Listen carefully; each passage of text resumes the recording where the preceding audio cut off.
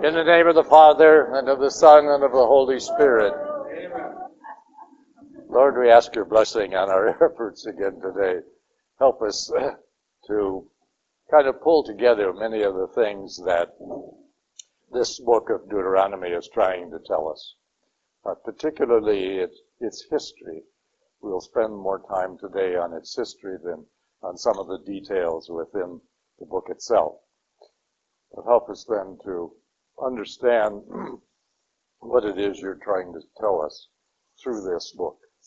And help us to open our minds and our hearts to the fact that there's more to Scripture than just the words.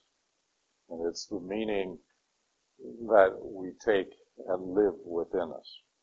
So we thank you for this time together. We thank you and praise you in all things. In Jesus' name. I was thinking quite a bit since last week about this book and some of the things that we are reading in it, as if we are to try to learn and apply them to today's understanding of religion and society and legalism, etc., etc. And it's almost impossible in a way, but yet we can't put these stories down. The chapters that we are going to be reading today have a lot of things that don't apply to us today.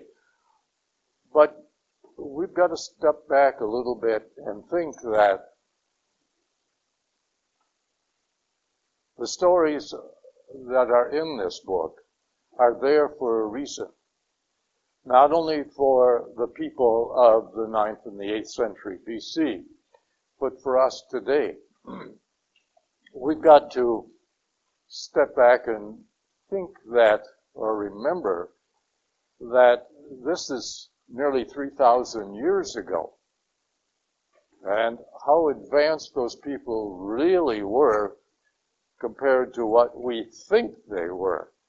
Often we feel that they're primitive people, and in a way that is true compared to today. But are they, or were they any better or any worse? Frankly, I think society is much worse today than it was then, because we had the benefit of all of this information, and we continue to do the same things that the people of the 9th and the 8th century BC were being accused of. We neglect God. We disobey the rules. And we profane many of the things that God has given us or asked us to do.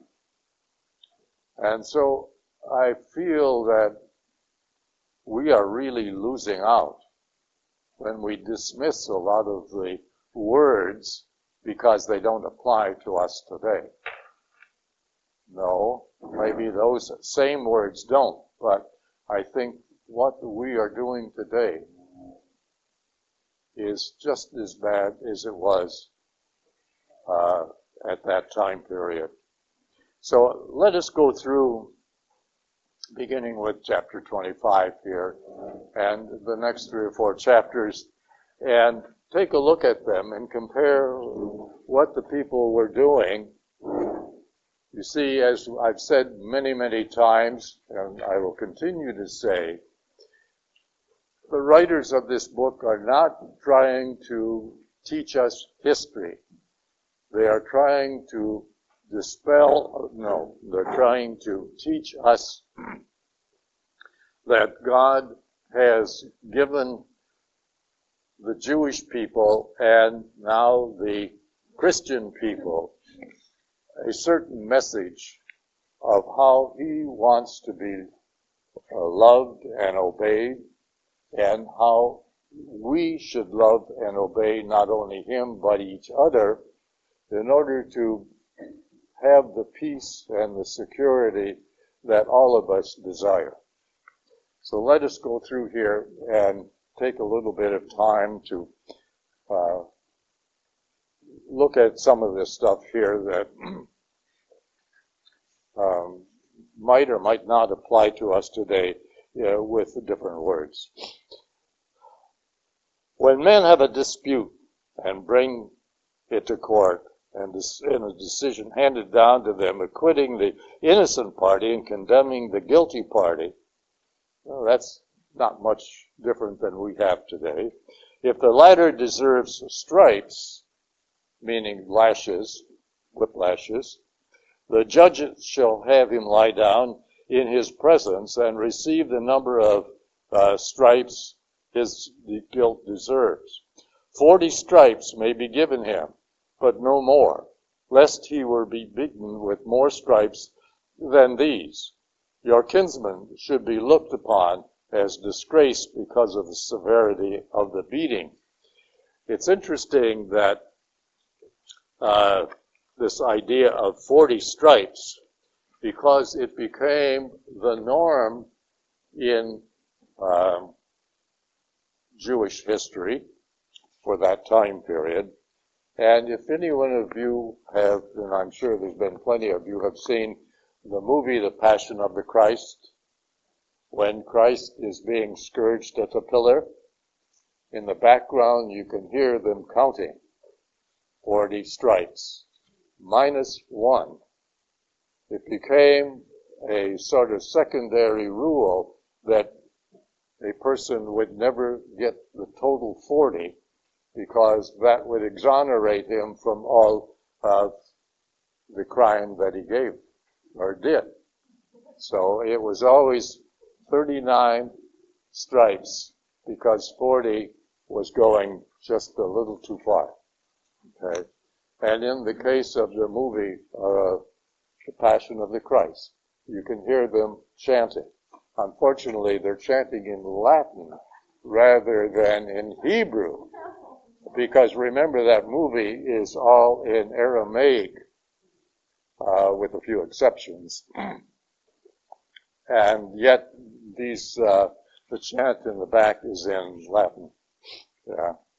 I don't know why. I can't give you any answer to that, but nevertheless. So 40 stripes was a very common punishment at the time.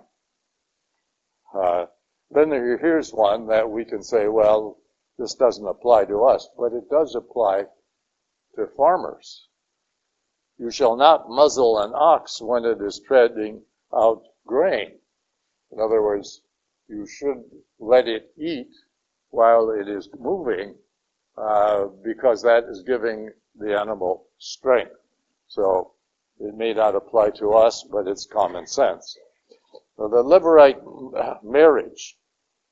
This is an interesting story here because if you recall the gospel for last Sunday at our Mass was about the woman who had a husband that died before she had any children, and then the brother of that person was to marry that woman, and this was, of course, a test that the Pharisees were giving, or the Sadducees, I forget which now, party, I think it was the Sadducees,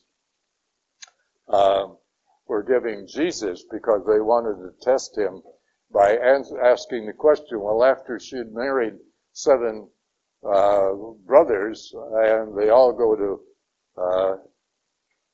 die and go to heaven, whose bride or wife will she be?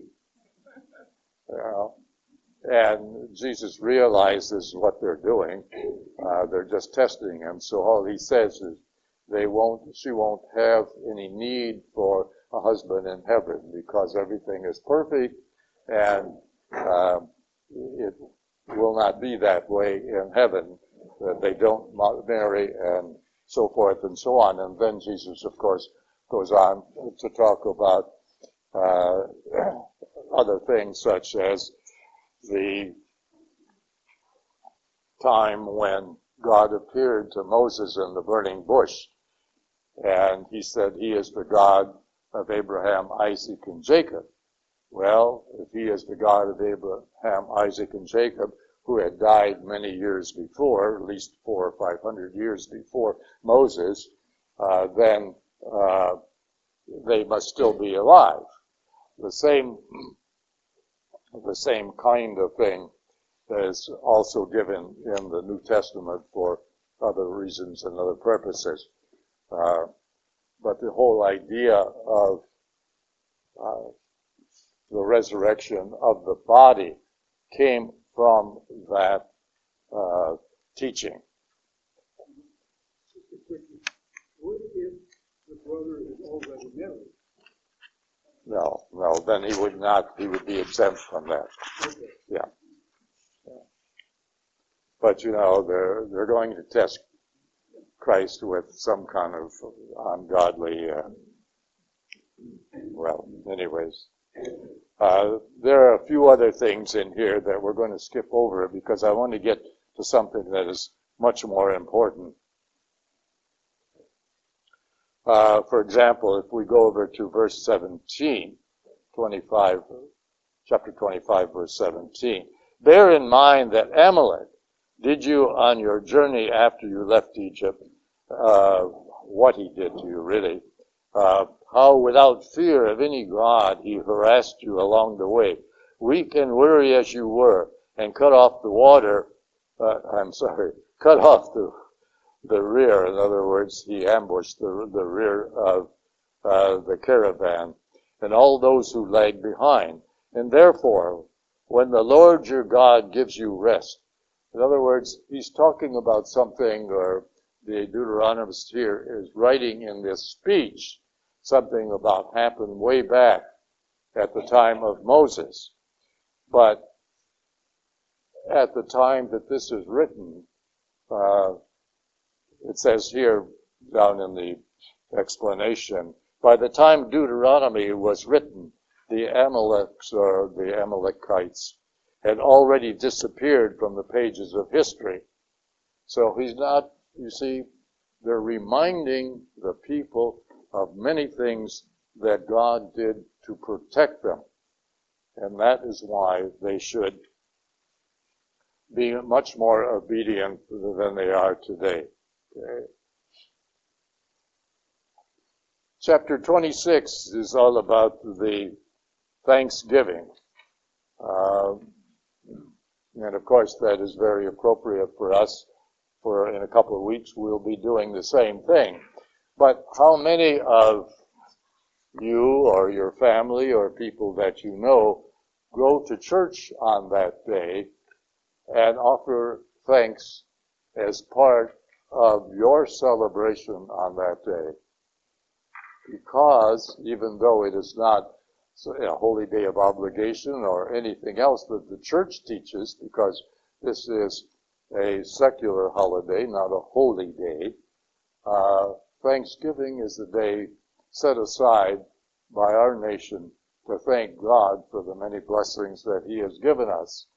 Well, you don't thank God by sitting down to a big table full of beautiful food and all of that which goes with it, unless you really thank God by going to church in the morning.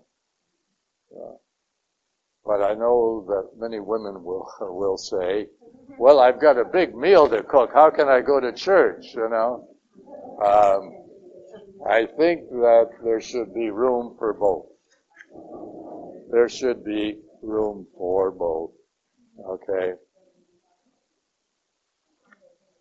In the other part of that same chapter is quite a bit about the idea of offering first fruits.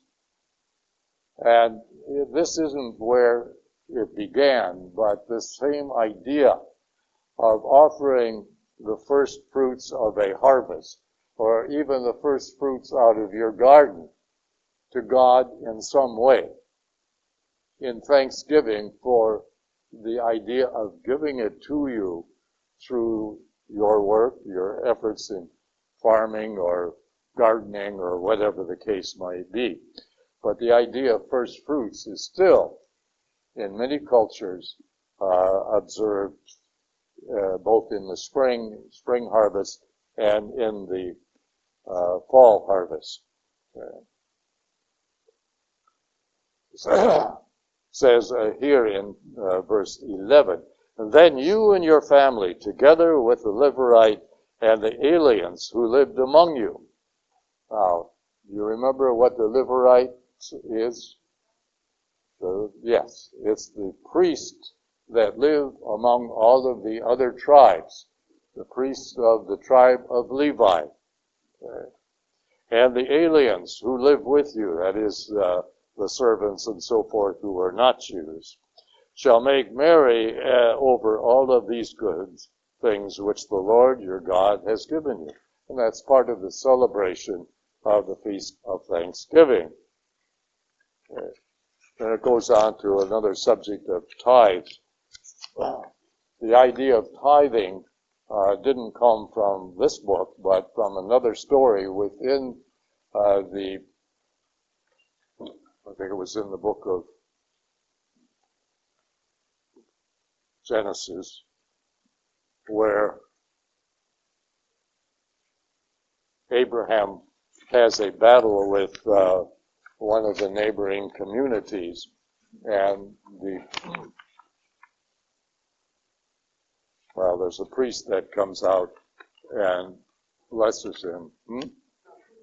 Melchizedek, yes, thank you. I couldn't remember the name. Just getting old here, you see. Melchizedek came out and helped him.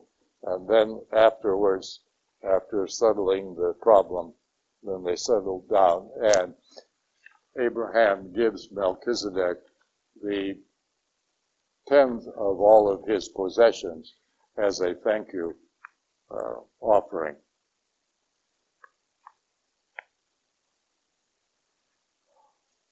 Let's go on to 16. "This day the Lord your God commands you to observe the statutes and decrees. Be careful then to observe them with all your heart, with all your soul. Today you are making this agreement with the Lord.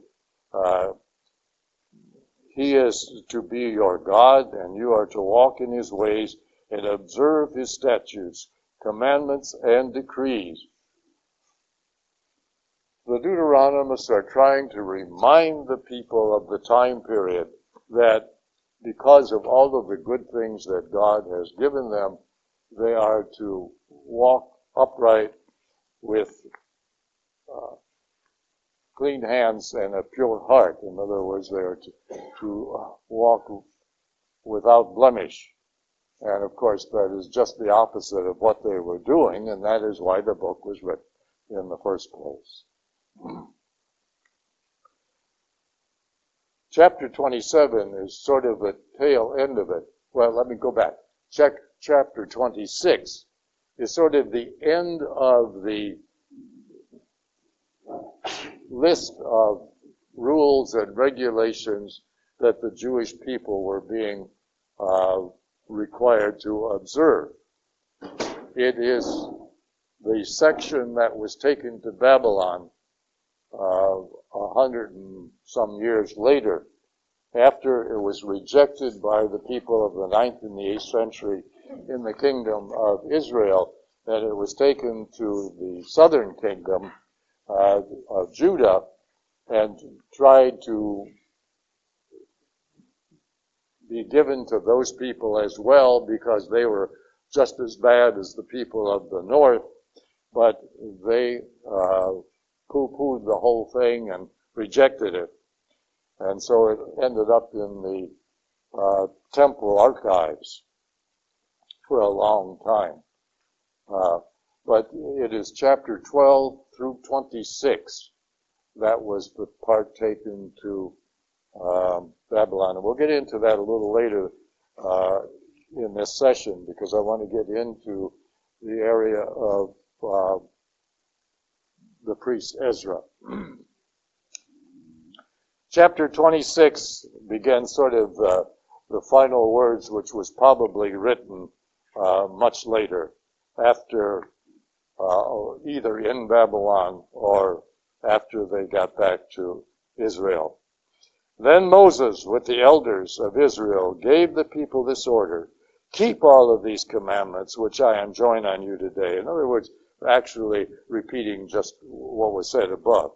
On the day you cross the Jordan into the land which the Lord your God has given you, set up some large stones and coat them with plaster.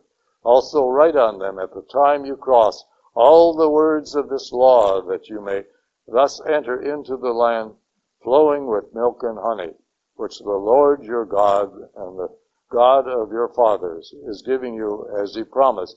This was a very important point for the Jewish people. And they did.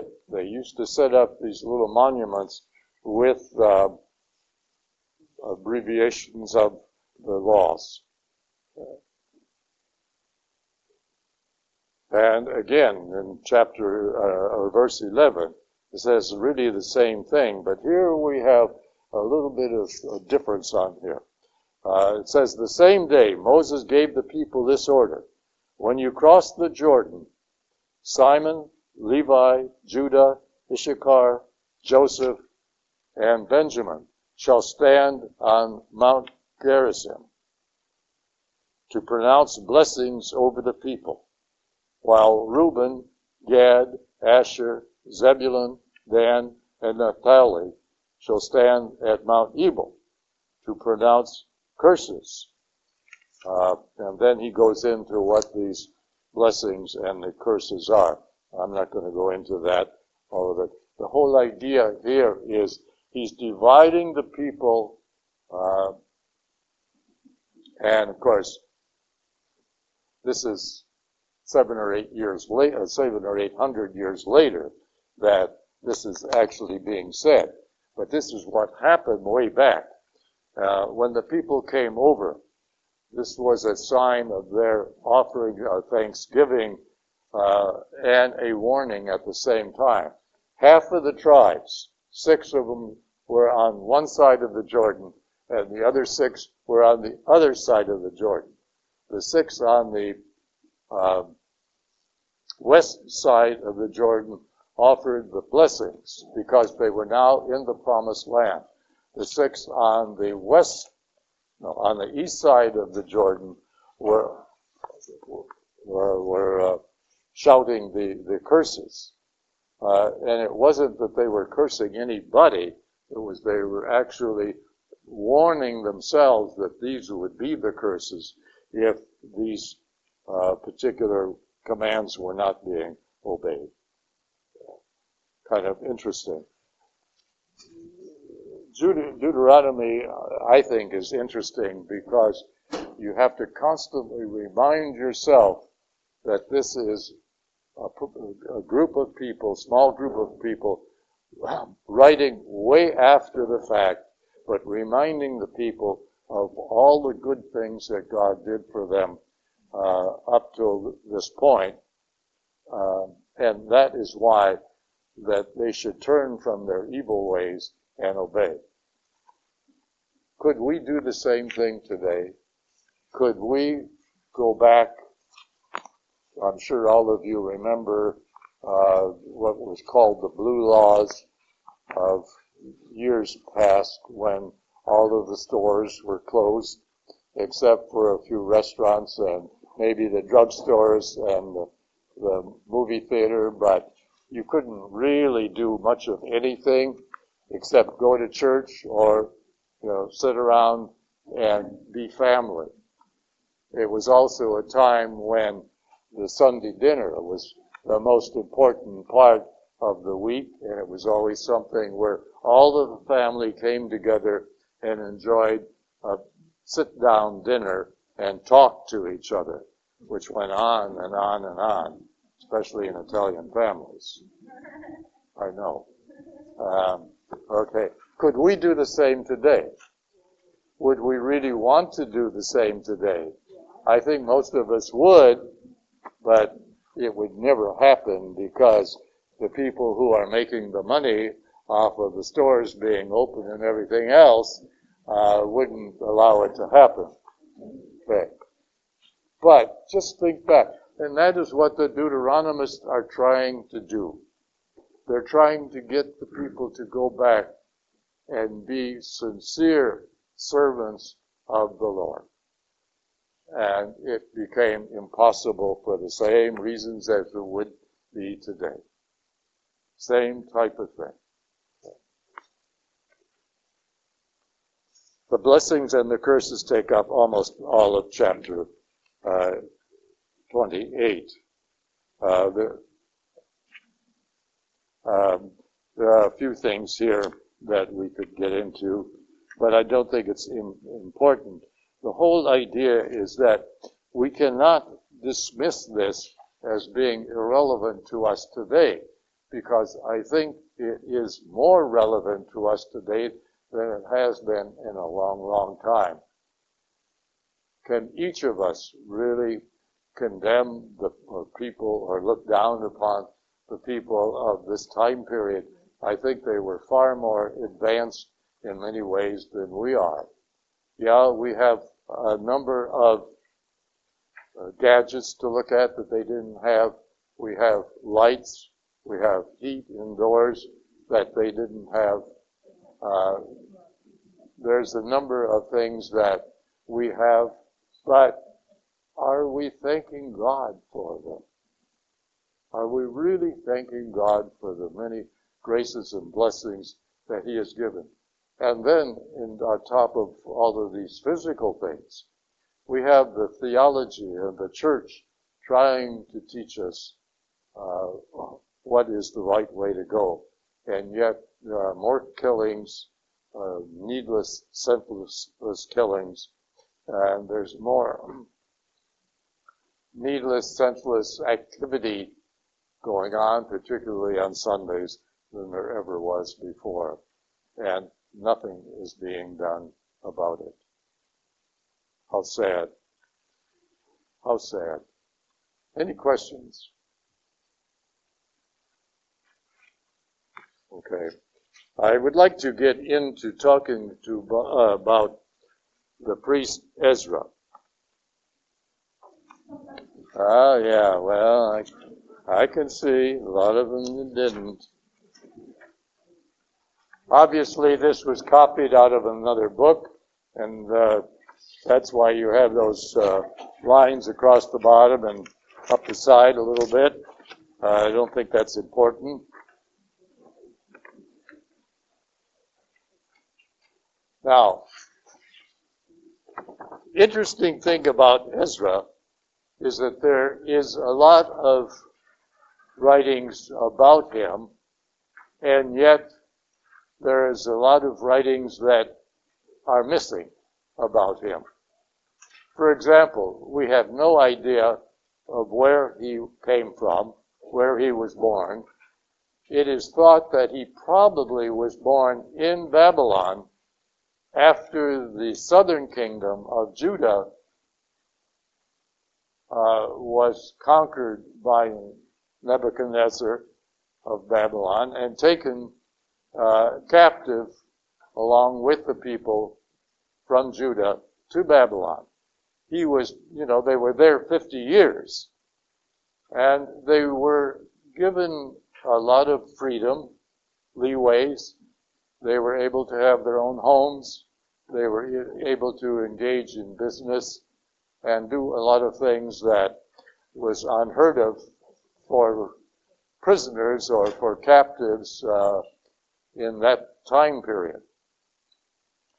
So we think that Ezra was probably born there, but there is no proof one way or the other.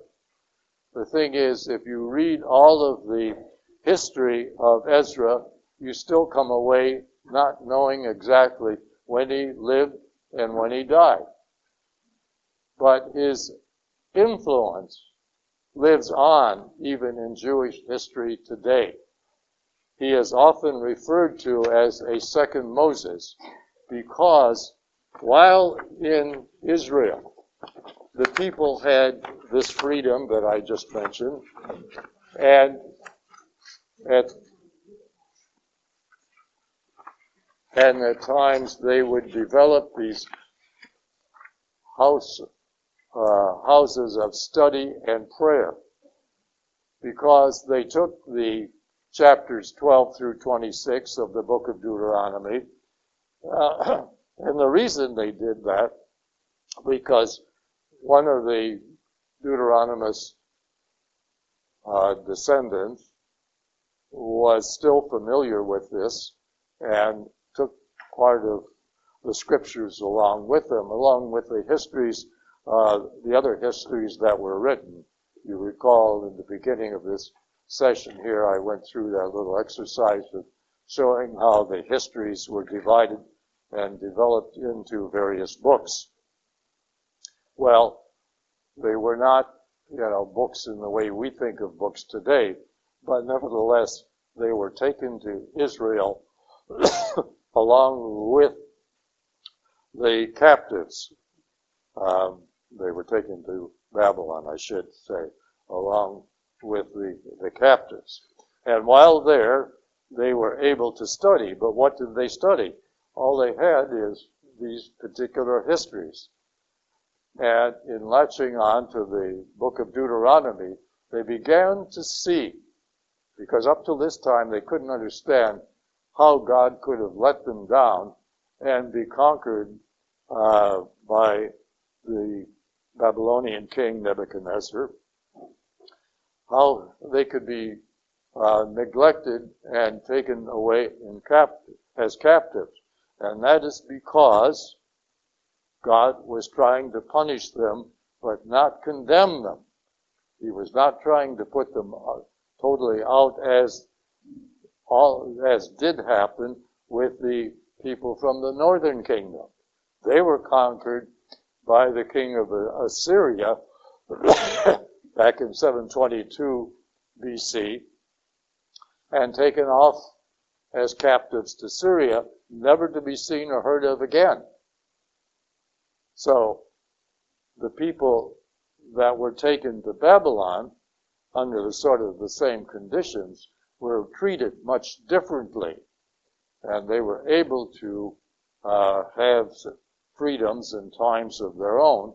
So they began to study and see that it was their own sinfulness that landed them in Babylon. And if you read some of the Psalms, for example, 126 and 136, by the streams of Babylon, there we sat and wept. You probably are familiar with that psalm. And then there's another one. Also, the book of Daniel, although it was written in the 2nd century BC, it was written as if it was written back in the 6th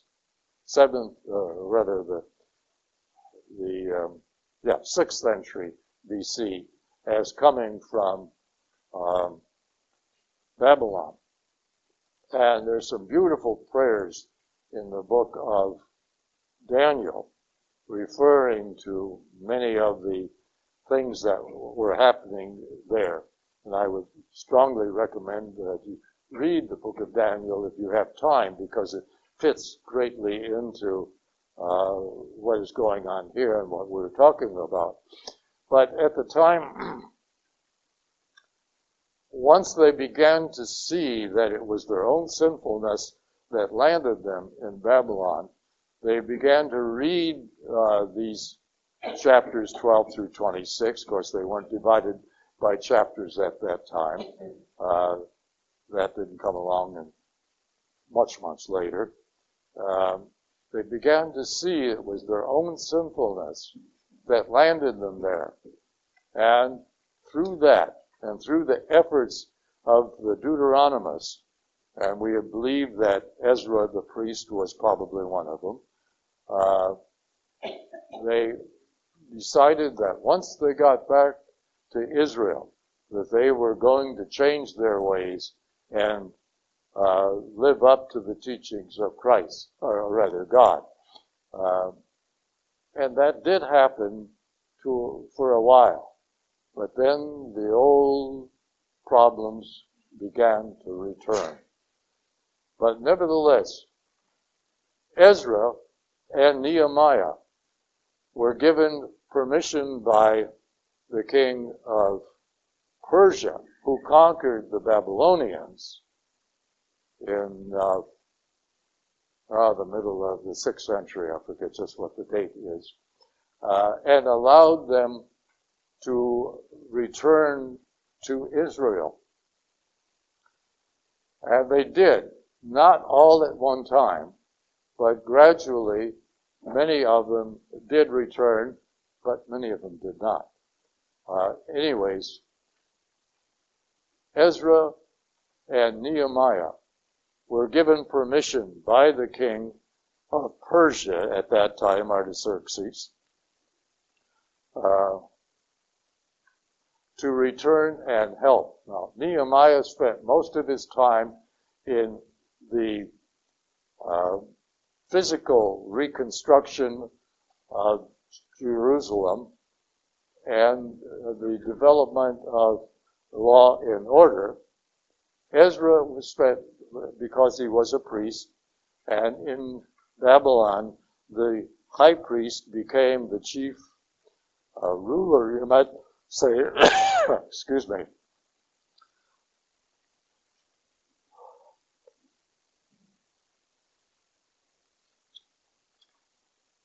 He was the chief important person of the Jewish captives, and became sort of the overall ruler because of the monarchy had disappeared. And when they got back to Israel, the high priest was the most important person of authority, both religious and civic, and was that way all the way up until the year 70 AD, when the Romans destroyed Jerusalem and the temple. And that's how the high priest became so powerful at the time of Christ. I lost my trend of thought here, but anyways. But I think we can see that Ezra was the one, and his followers. He obviously had followers.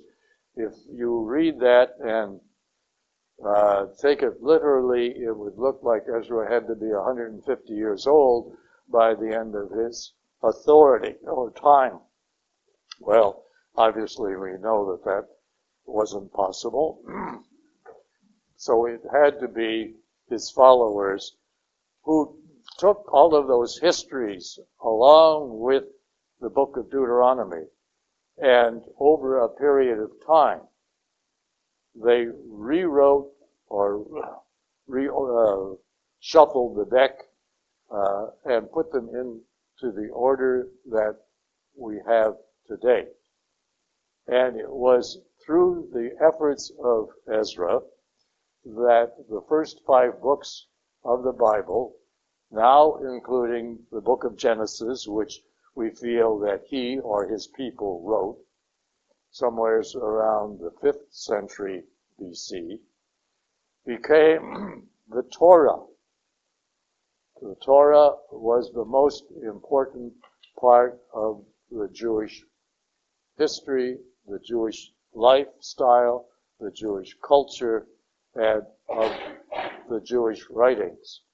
It was the first religious creed that was developed by anyone, for that matter.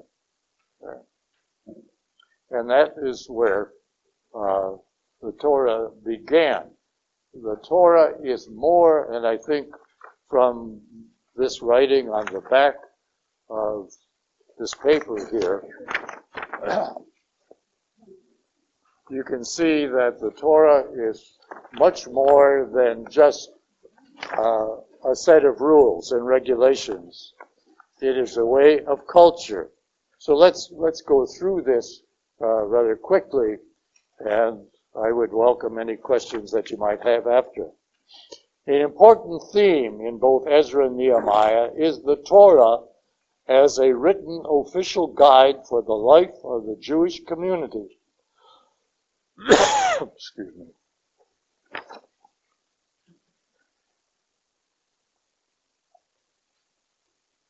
In the book of Nehemiah, chapters 8 through 10, Ezra reads the law, the people confess their failure to observe it, and then they agree to live according to its precepts.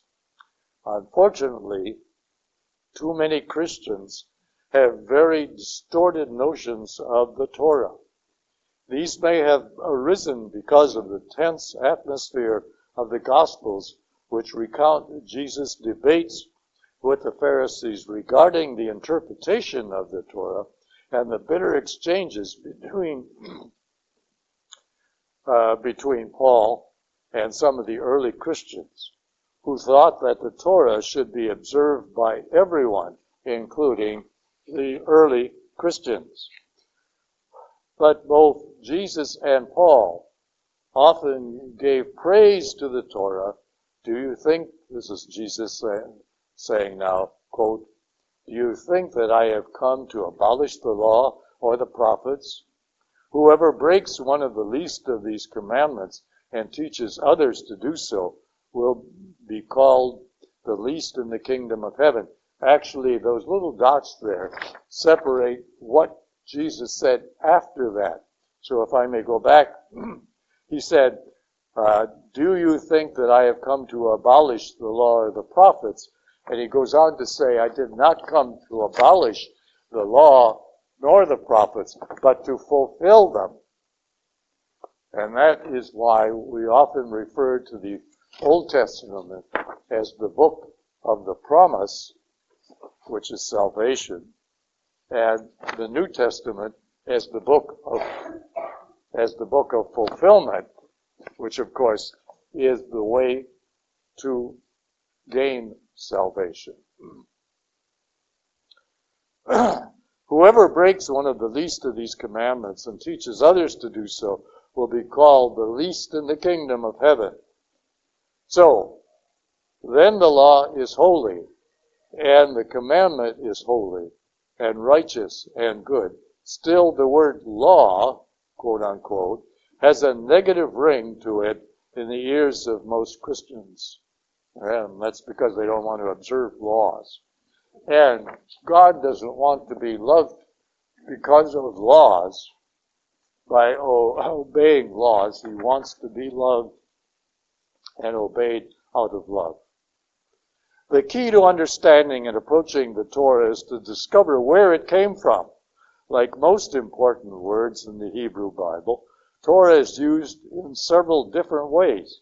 Torah could have come from the Hebrew word yara, which means to cast lots, to point the way, or to instruct. Well, obviously, to point the way or instruct is very important and correct. Torah may have derived from the instructions priests gave to the people. And that would be correct also. In the Bible, Torah usually refers to God's instructions to or through Moses at Sinai, and that he handed on to ancient Israel.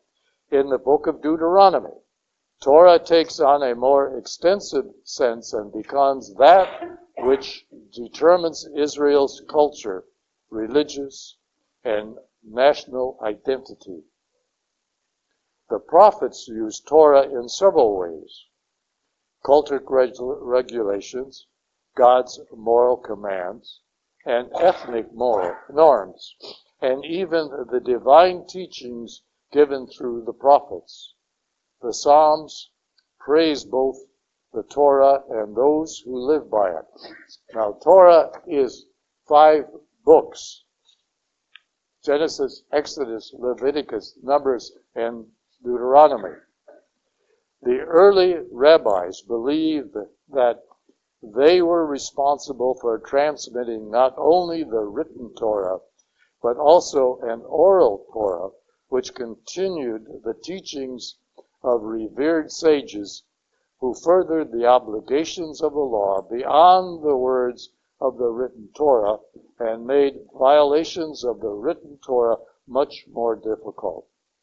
Around 2000 AD, after Christ, Rabbi Judah the Prince committed this oral law to writing in a work called the Mishnah.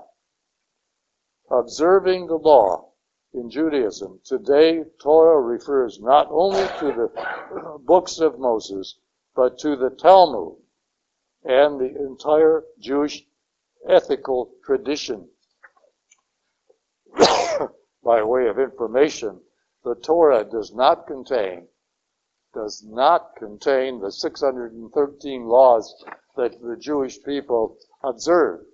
That is in the Talmud, not the Torah. Excuse me, I sympathize you who are coughing over there, because I'm having the same problems. Excuse me.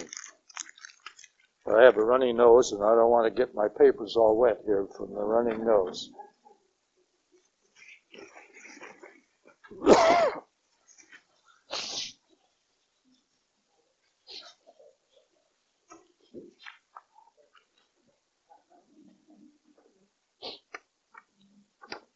Now, did you get that? The Torah began in Babylon by the development of the book of Deuteronomy into a much larger book that included Exodus, Leviticus, and the book of Deuteronomy and Numbers. And then when they got back to Israel, they decided that this was very important, but it had no beginning. So someone, and we're not sure, we give the credit to Ezra, but we're not sure of that, developed the book of Genesis. And finally, those 5 books were the beginning and the foundation of not only Jewish culture, but Jewish faith and religion. The Bible often speaks of Israel as God's children. Some people understood the Torah as the teaching given by the loving parent God to the child Israel. In this light, the giving of Torah is an act of highest love. Jews of ancient Israel or modern times do not experience Torah as a burden, but as a way of life and as a source of joy. This devotion to ethical principles, the attitude of self-examination and self-correction that comes from loving observance and the preservation of identity through a specific moral code.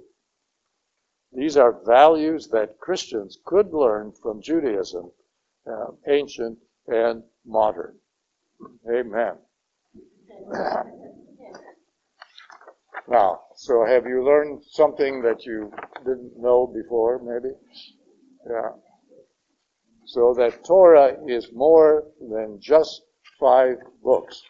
Yes, Julie? I just want to clarify in my mind that Torah, the Jews basically follow the Torah, and the Christians have it added in as part of their studies, you know, in the first beginning of the Bible. Is there anyone else that follows the Torah? Well, many of the Islamic people have parts of the Torah in their belief also. Yeah. That's what I was wondering. Yeah. But not all of it, obviously. Yeah. Okay. Any other questions on that? Along the same lines as the first 5 books. Remember, it was, we believe, Solomon, we don't know for sure, who encouraged the people to write their histories.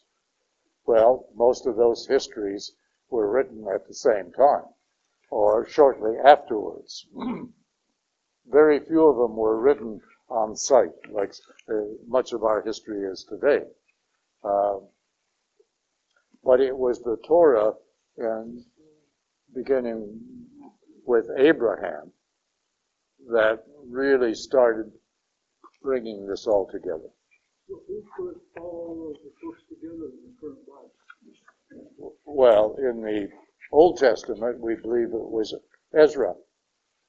So all the historical books and so Yes, forth. yes. So he put them all into second, third century, whatever, third century, in the one book we call the Bible today. Well, in the one book that is we call the Old Testament. Oh, that's, yeah. Yeah, okay. The Old Testament today. Now, with some exceptions, the books of wisdom, there's 6 or 7 books of wisdom. Well, those came much later. They were not put in there, incorporated until around the 2nd century BC. But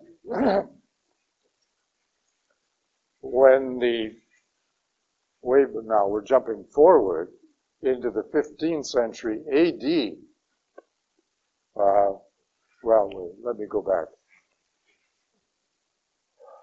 After both the Assyrian occupation of the north and the Babylonian occupation and capture and conquering of the south, many people, Jewish people, dispersed into long other places.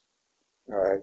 After a while, they wanted, because they kind of lost their heritage in speaking Aramaic and Hebrew, they acquired the Greek language, or the language of those areas that they fled to. And so they wanted the Hebrew scriptures translated from Aramaic into Greek. And so a group of men, tradition says, how true we don't know. I'm saying tradition says, not history says, but tradition says that 72 men came together, 6 from each of the 12 tribes, and developed or translated all of the Hebrew scriptures from Aramaic into Greek, and then added 6 books that were not previously in that batch of Hebrew books. But there weren't 12 tribes at that time. I know, but that is, remember I said, not history, tradition says. Okay? There's a lot of things that we could point to. But, we today are so critical of being right that you can't go back to the way Jewish people looked at things at times.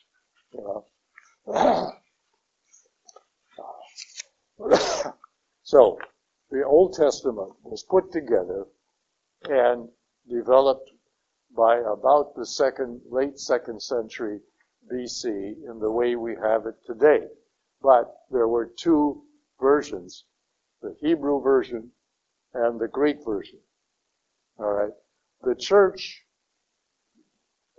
after it started to develop religions related to Christ afterwards, and in the 4th century, Pope Damascene commissioned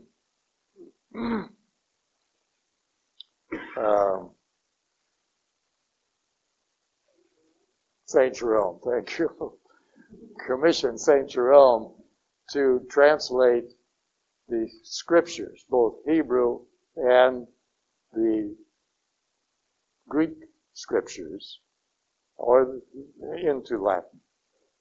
And that became the Latin Vulgate. And it was Jerome who put all of the books together that we have today in the Bible, Old Testament and New Testament.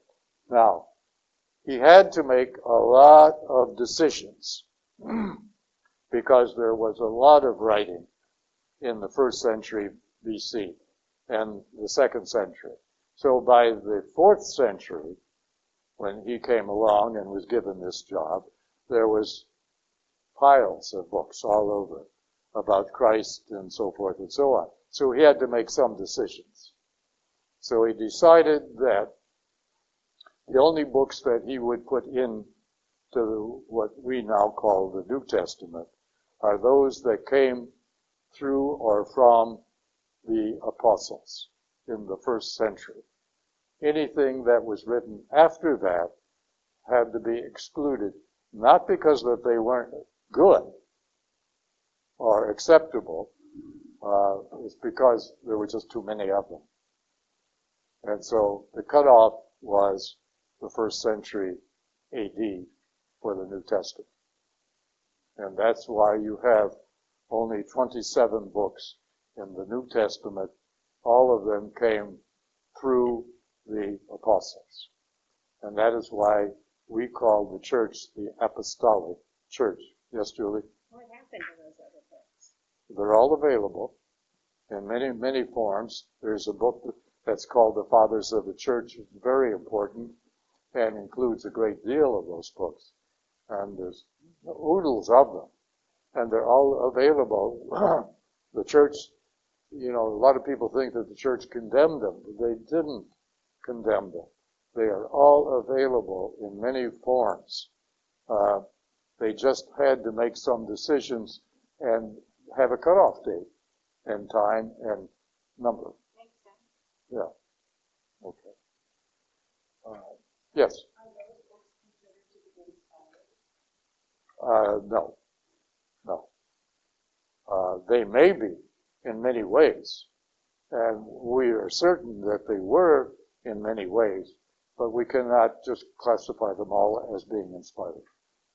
Not as the Bible that we call the Bible today. No, that's a good point. No. Excuse me. But are you beginning to understand how the Bible was put together now? Particularly the Old Testament. The Old Testament was pretty much put together by Ezra or his followers. We are not certain. One of the interesting things about Ezra is that we can't pin him down to a specific number of years. Time frame, yeah, but that time frame is about 150 years. So I don't think the poor guy lasted that long. I want to read something here out of a couple other books to give you some idea of his importance. This comes from a very old commentary by a Jesuit priest, Frederick Moriarty. It says, from the time of Ezra, the distinguishing mark of Judaism was settled for all time. The Jew henceforth would not be identified by the nation to which it belonged, nor by the ethnic group of which it happened to be a member, nor by the language he or she spoke, nor by the cultural achievements of his peculiar genus. It was fidelity to the law of Moses which identified the authentic Jewish way of life. The Jew was a man who served his God according to revealed norms associated with the name of Moses, the mediator of the law. Very important point. Here's another one out of the dictionary. It says, I'm skipping, it's real long, so I'm only reading a small part of it here. The solemn proclamation of the law is recorded in Nehemiah chapter 8. In front of the people gathered together to the southeast of the temple, Ezra read the law of Moses, explaining and clarifying it so that they could understand what was being read. After the reading followed the Feast of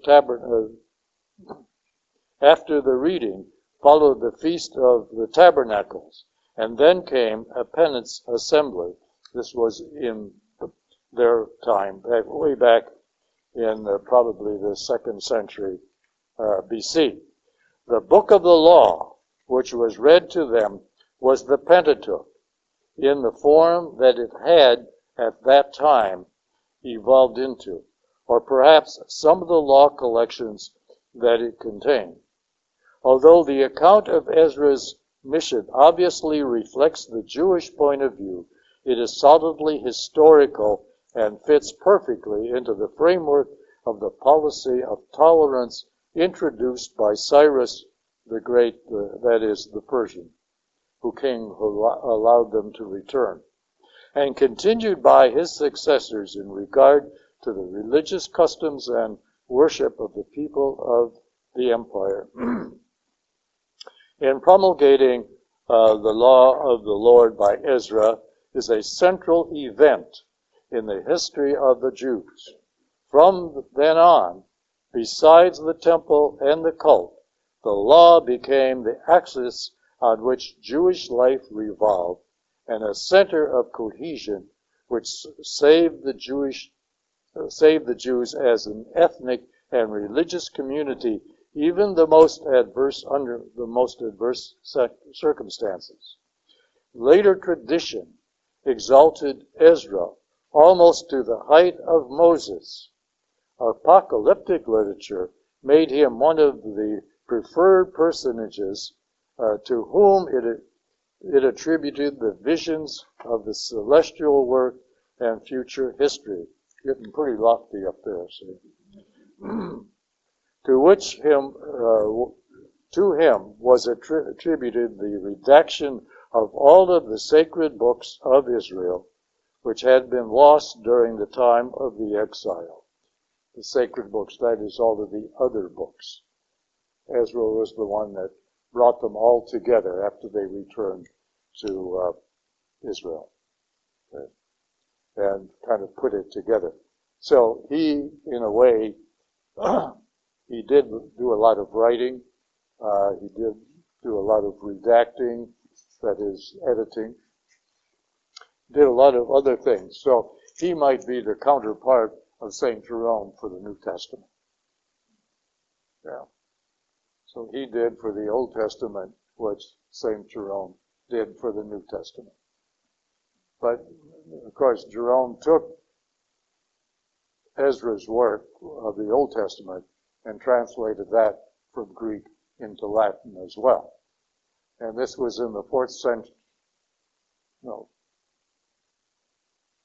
century BC, 463, I believe. And, of course, the Vulgate became the common and official language of the church and still is. All the Catholic Church, yes. All documents, all major promulgations, all major events are written in Latin and then translated into various languages.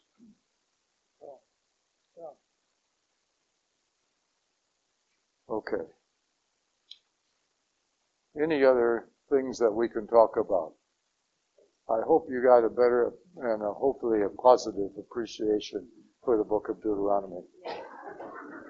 To some extent, then, Christianity and Islam both stem from works, the same works, to an extent. I know not the New Testament, obviously, but they both have their roots in Moses. And well, that's a good way of putting it, yes. But those are the only religions. All the rest of the religions developed on their own. Yes, and usually will break off from one or the other.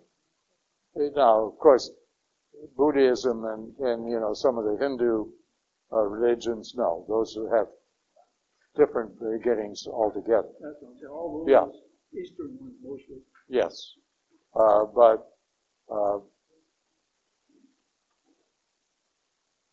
Islam and Christianity both stem from the writings of the Old Testament, Jewish Old Testament. Yeah. Any other questions? Well, again, I hope you've got some better understanding and appreciation for the book of Deuteronomy. It is really important. Next week we will finish the last few chapters of this book, which contain this third and the fourth speeches. Remember, this book is written in the form of speeches. Speeches are not history. Speeches are generally a message of some kind. And the message of this, of course, is that it is obedience or punishment. Because if we do not obey God, we will be punished in one form or another. That doesn't mean condemnation, but punishment is there. I heard a sermon just this morning that implied that God loves everybody and everybody's going to go to heaven. Well, that is not the case. Because, as we've said before in that long paper on justification, if that were true, then why bother trying to be good? Okay. All right. Again, next week is our last week. We will finish up the last few chapters of the book of Deuteronomy, and we will like to discuss what you might want to discuss in any future session of the Adult Bible Study Program. Okay? Any questions? Then let's end with a prayer. Lord, we thank you for blessing us in many ways by opening our minds and our hearts to one of the more difficult books to understand, that is Deuteronomy. But help us now to take the message that we have received and look into our minds and our hearts, our actions, and our speech to see if we are now observing or profaning the teachings that you gave us through Moses and through Christ. So thank you for this time together. We thank you and praise you in all things. In Jesus' name.